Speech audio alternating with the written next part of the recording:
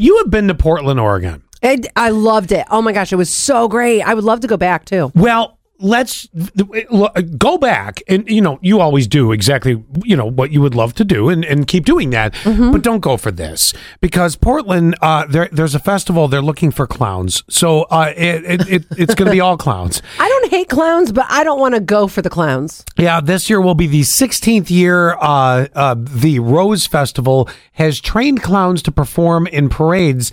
The deadline to apply, February 29th, which, by the way, there is a February 29th this year. Yes, extra day to be great. Now, when it comes to the whole clown thing, I assume it's all because of it, right? Because why else would you hate a clown? They're smiley. They are squirting water in your face.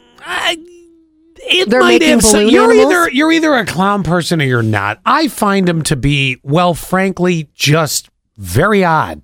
Whether they're evil or nice. Always the oddest people too who are being a clown, Lord, right? yes, like you're not a normal person. Can you imagine if you were on Tinder and you go on a first date? You're sitting at Tonino's. So, Scott, what do you do? Well, water squirts from a rose on my shirt in your face. Yeah. Well, I'm a clown. I could make. You're gonna get up and walk out. Yes, I could make a really mean balloon animal.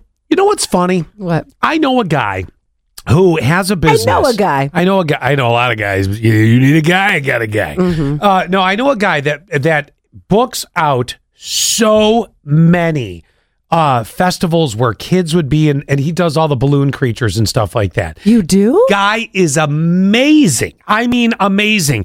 I've seen him at a couple places. I saw him at Centerway Square one year doing it. No clown makeup needed. Like, this guy's just a normal balloon animal person. Let the skills do the talking. Right. I'm sorry. I'm just not a clown person. I'm not trying to dog on you if it's your art of choice.